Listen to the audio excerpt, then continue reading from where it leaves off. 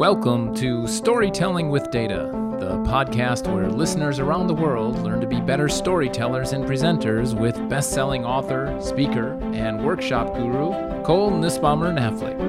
We'll cover a wide range of topics that will help you effectively show and tell your data stories. So get ready to separate yourself from the mess of 3D exploding pie charts and deliver knockout presentations. And with that, here's Cole. Hi, this is Cole. I am talking to you from a chilly Wisconsin today. The sun is out, but the ground remains covered with this thick white blanket of snow. They tell me winter will end here eventually, but I'm not seeing it quite yet. I actually trudged through that snow earlier today, walking my kids to catch the bus this morning for school. I have 3 young children. They're currently ages 7, 5, and the baby, who is totally not a baby anymore, just turned 4. I learn a lot from my kids and how they explore the world and try to make sense of things. And one of the ways in which they do this is to ask a ton of questions. Now, these used to be pretty basic queries, and for the little one, she's the only girl, they still mainly are. Things like, Mom, what's your favorite color? Or how old are you? But the boys' questions, these are the older 2, have become more difficult. Their line of questioning is more like, how old are you? How old are people when they die? When are you going to die? What happens when you die? Or another popular progression these days goes something like, which is closer, the moon or the sun? How many moons can you fit in the sun? How big is space? How do we know? Where does it end? Or sort of related, one of Dorian's, he's the middle one, who's 5, one of his favorite topics currently is infinity. He's trying to wrap his head around it. And this is a complicated concept, right? I am still trying to wrap my head around it. Not a day goes by lately where he doesn't ask me what the number before infinity is. Honestly, these are much tougher inquiries than I anticipated would come from them at this point.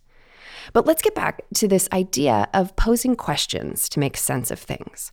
There's a topic and some related questions I've seen lately that maybe will sound simple when I first pose it, but the answer is nuanced.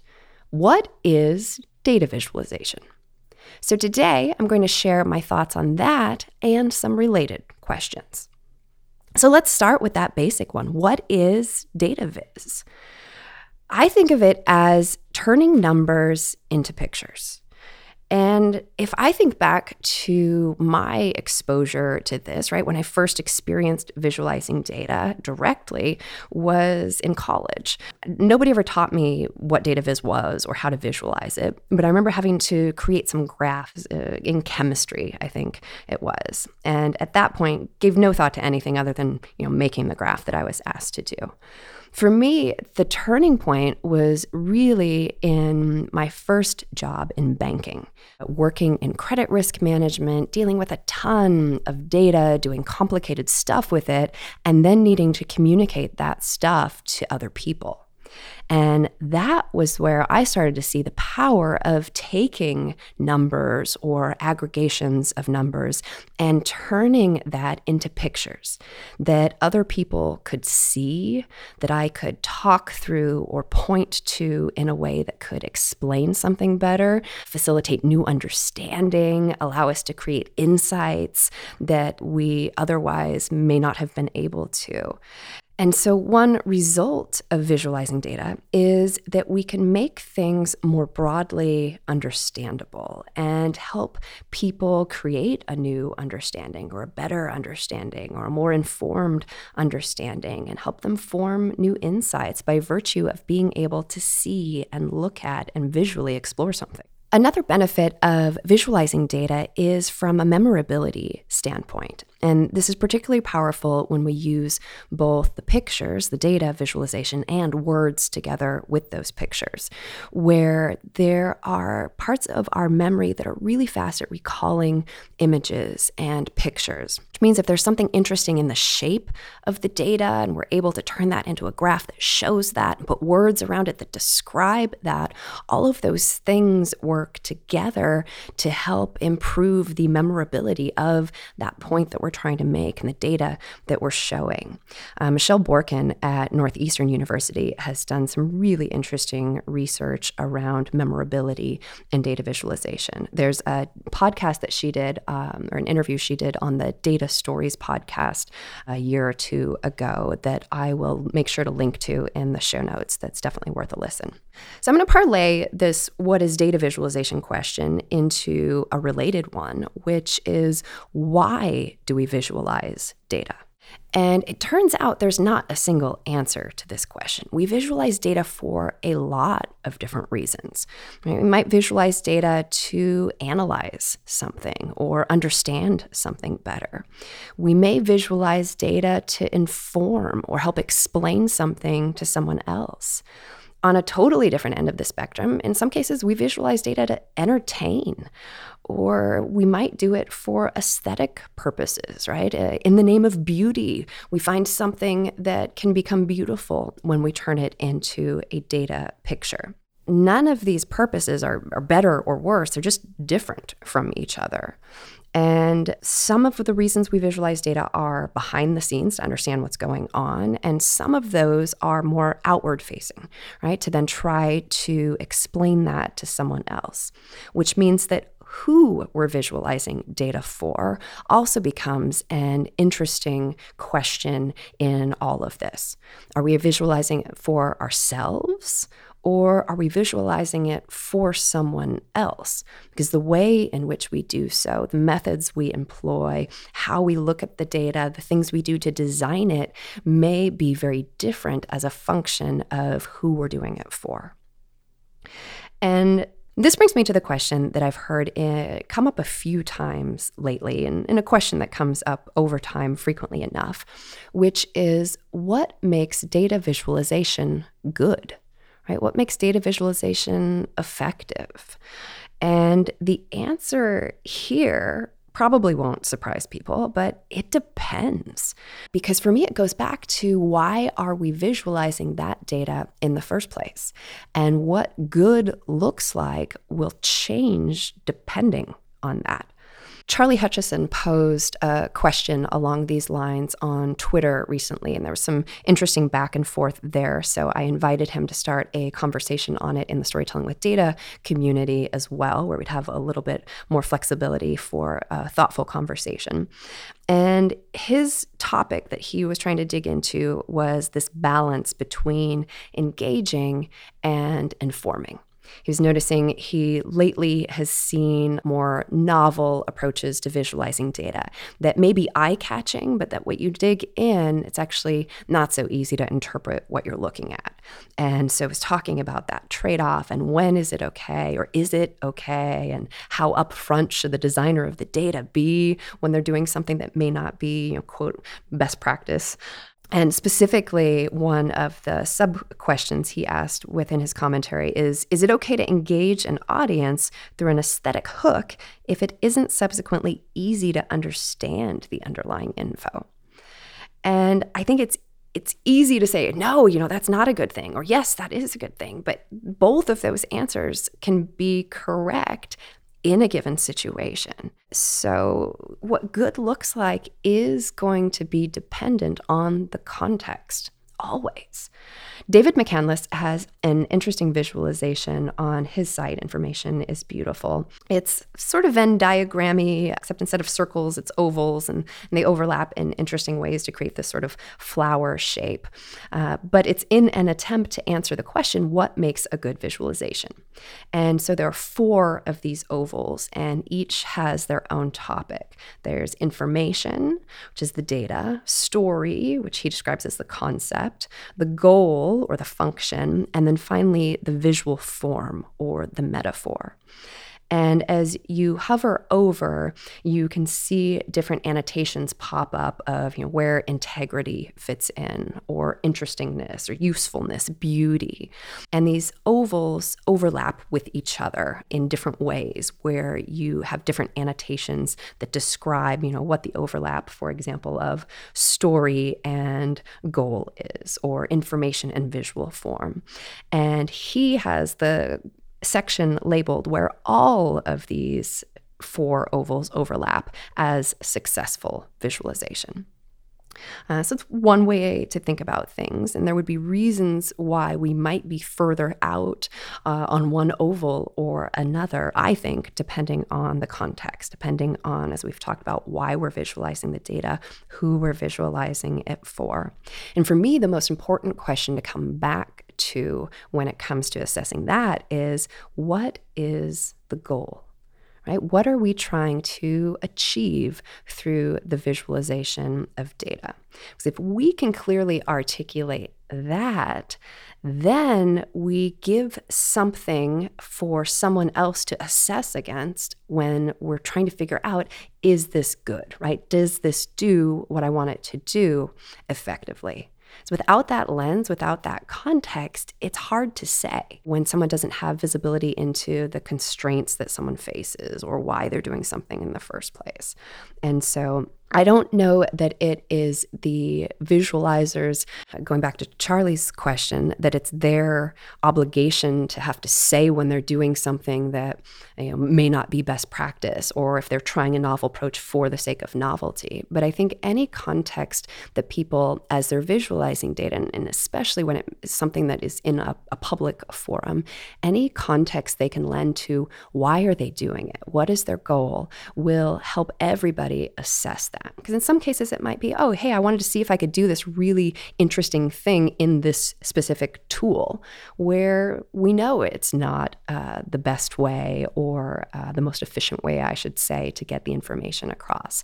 But efficiency isn't the only goal, as we've talked about in visualizing data. So I think the more that people can share about the context of why they're visualizing it, what they're hoping to get out of it, then the better we can assess, what to emulate and what not, and make our own conclusions when it comes to that as well. So I want to come back just one more time to one of the components of Charlie's question, which was that, today anyone can be putting data visualization out there on Twitter and get eyeballs on it. Because there's another question related to what we've been talking about, which is who visualizes data. And that has changed dramatically just over the past couple of decades, because it used to be that data visualization was done by experts in a given field, often scientific fields, drawing their data by hand. R.J. Andrews has an interesting article on Florence Nightingale that was published not so long ago as part of the Data Visualization Society's Medium, which is also called Nightingale, that I'll make sure to link to, and talks about all of the different innovative sort of visualization that she was doing then, and all by hand, which is very different from today, where anyone can pick up a tool and make a graph, which I often describe as both fantastically awesome and super dangerous, because oftentimes we don't learn how to do this. And so it is through a lot of trial and error that we get there. Because today, really, everyone nearly visualizes data. There's so much data around us. We're collecting data in so many places. The different organizations have desires to be data-driven, which means people in roles or parts of an organization that have historically not needed to touch data are being asked to do so, and increasingly to then visualize that data as well, so that we can make it meaningful and inform and drive decision-making. One common question that comes up is, how should I visualize data? And we will touch on that when we get back from a short break. Podcast listeners, we have a special for you. Join Cole and the Storytelling with Data team in person on Tuesday, March 10th in Austin, Texas for a hands-on and interactive full-day workshop where you'll learn the science and art of effective data storytelling. Come see what everyone is talking about and leave with new skills that'll help you drive positive change with your data stories. For loyal podcast listeners, enter the code PODCAST10 to receive 10% off your registration fee. That's PODCAST10 to receive 10% off your registration fee. Workshops typically sell out, so don't delay. And if you're interested in other locations, be sure to check out storytellingwithdata.com, click Attend, and Public Workshops to see our other 2020 destinations. All right, we kicked off our time today thinking about what data visualization is, talked about why we visualize data, what makes it good, who visualizes data, and this idea that increasingly many people are being asked to visualize data as part of their work. So especially for folks who are just coming into this, a common question is, how do I visualize data, right? Where do I start? There are so many tools that can be used to visualize data effectively, and it doesn't take fancy tools to do this stuff well.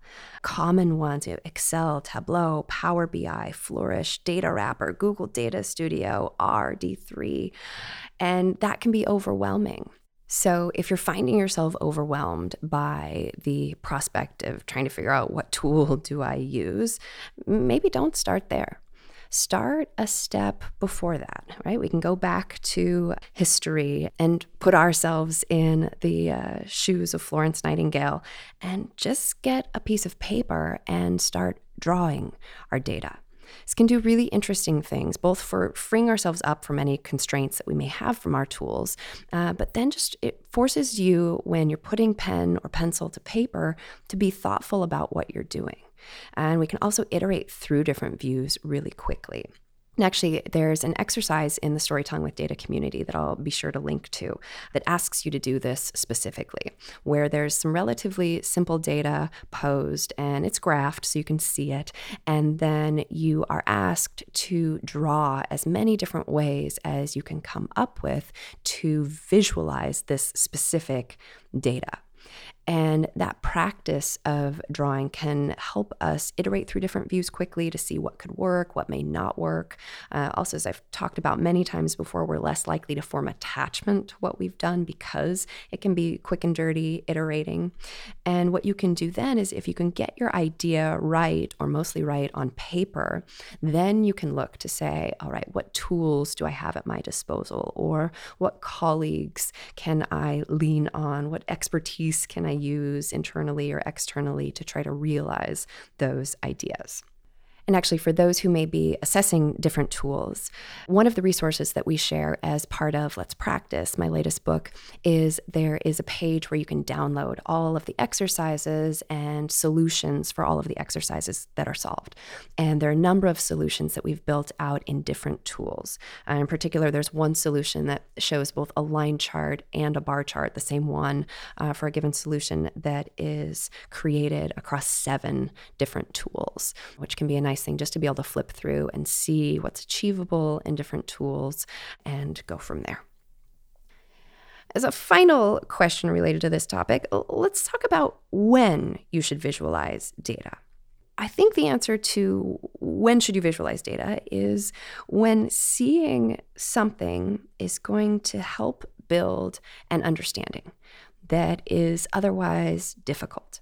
That encompasses a lot of things when we're thinking about working with data. We can do that, going back to one of the things we talked about before and who we're doing it for. If we're doing it for ourselves, we can visualize the data when we need to explore it and try to understand where there may be something interesting going on. We can also visualize the data when we've found an interesting thing that we then need to explain to somebody else. And as a related question about when you should visualize data comes another question that underlies a lot of this, which is, which data should you visualize in the first place? And even after you've landed on the data that you should visualize, do you show all of the data or some aggregation? And often it's useful to look at both and iterate through different views, right? Try looking at all of the data so that you can see the underlying distribution, and then see what happens when you aggregate in different ways, whether it's different time points or by a different dimension. Nathan Yao has a really nice example that he uses in his book, Data Points, where he gives a specific personal example and talks about different levels of aggregation and what you can more or less easily see and do with these different levels of aggregation. And it's never the case that one is right and another is wrong, or rarely is that the case, but rather being really cognizant about what we gain and what we lose potentially through different views of the data. And as many things, soliciting feedback, input from other people can be useful in helping answer many of the questions that we've talked about here today. So those were some quick and totally incomplete, but starter thoughts related to the question, what is data visualization? So what is data visualization? For me, it's turning numbers into pictures, but not just that. Also being clear on the goal. Why are you visualizing it? For whom are you visualizing it? By being thoughtful about the answers to these and the related questions we've talked about when visualizing data or consuming data visualizations made by others, having that context in mind means that we can each create and help others create better data visualizations.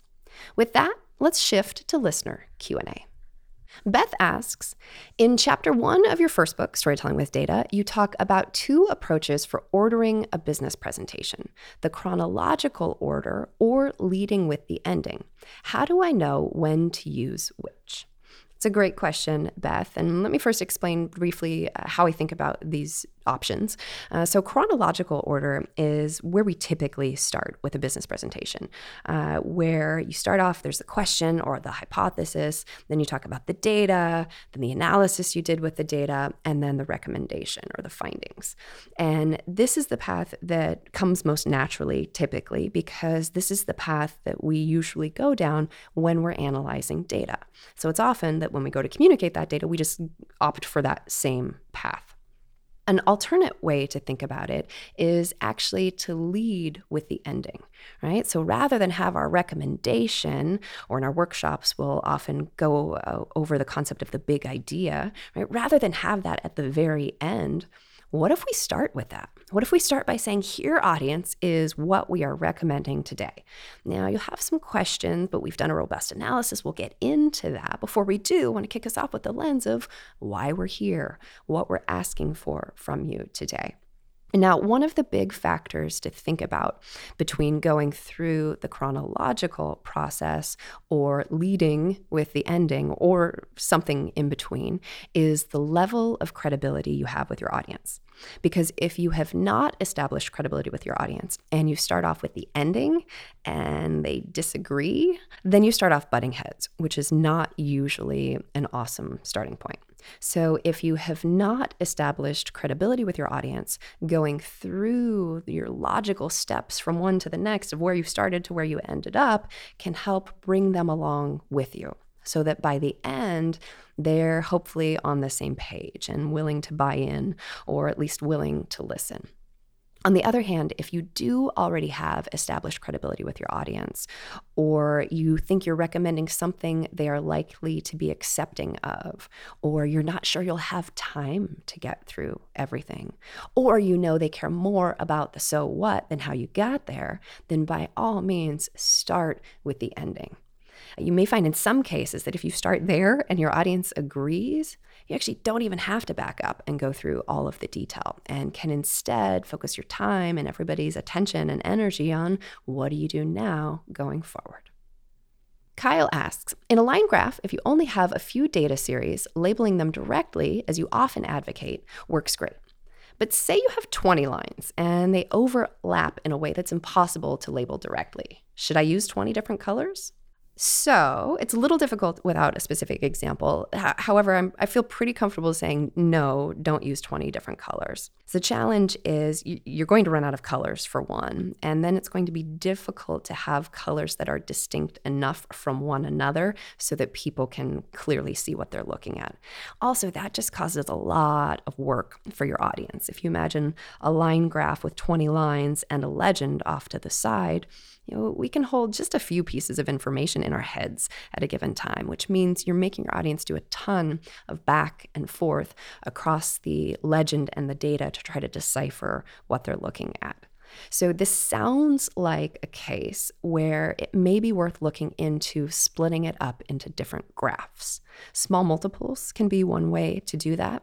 And actually, the January Storytelling with Data Challenge, the focus of it was small multiples. So I'll make sure to link to that in the show notes, but that would be a great place to look to and just be able to scan through different examples where people have taken data and broken it into many similar views. And there were, I think, 74 submissions. So there are a lot to be able to look through for examples there. As another place where you could actually get some feedback, if that would be helpful, and if you can anonymize the data appropriately, is also in the Storytelling with Data community. There's a place where you can ask for feedback and upload a visual so that people can see what you're grappling with, where you can share the context as appropriate and ask for alternate ideas or try out a few different things and get input. It can be a great way to do that. Sam says, I'm seeking resources for communicating data on risk in a way that is accessible to the general public for use in decision making. In particular, I'm looking at low probability, high cost, and high salience risks that people tend to have a hard time assessing. Do you have any resources to share? I had a couple, but rather than stop there, I posed this question to Twitter and got a wealth of resources shared as a result. So I've actually aggregated all of those into a discussion topic within the community, listed all of the resources shared and links. Also, if others would like to share resources, that would be a fantastic place to do so. So Sam, I will link directly to that in our show notes, and you can check that out for many good answers and examples for that question. Great questions, everyone. Thanks for submitting those. If you have questions, I encourage you to join the Storytelling with Data community. You can browse discussion topics or start a new conversation and get input not only from me and the Storytelling with Data team, but the broader community too. So be sure to check that out at community.storytellingwithdata.com. Before we wrap, a couple of quick updates. Our 2020 public workshop schedule has been set. You can join me, and in some instances, the entire Storytelling with Data team for a day of hands-on learning in London, Austin, Milwaukee, New York City, or Seattle. Information and registration is at storytellingwithdata.com/public-workshops. Speaking of workshops, we've added a brand new half-day workshop to our custom offerings based on my latest book, Let's Practice. We also have a variety of webinar topics available for groups interested in learning more about effectively communicating with data. Details on all of this can be found at storytellingwithdata.com/public-workshops. If you'd prefer to practice on your own, be sure to check out the Storytelling with Data community, your online destination for practicing, giving and receiving feedback, and discovering great work. Join today at community.storytellingwithdata.com. For even more, you can follow on Twitter at StoryWithData or check out our daily posts on LinkedIn. If you enjoy this podcast, please leave a review and share with a friend. Thanks for tuning in.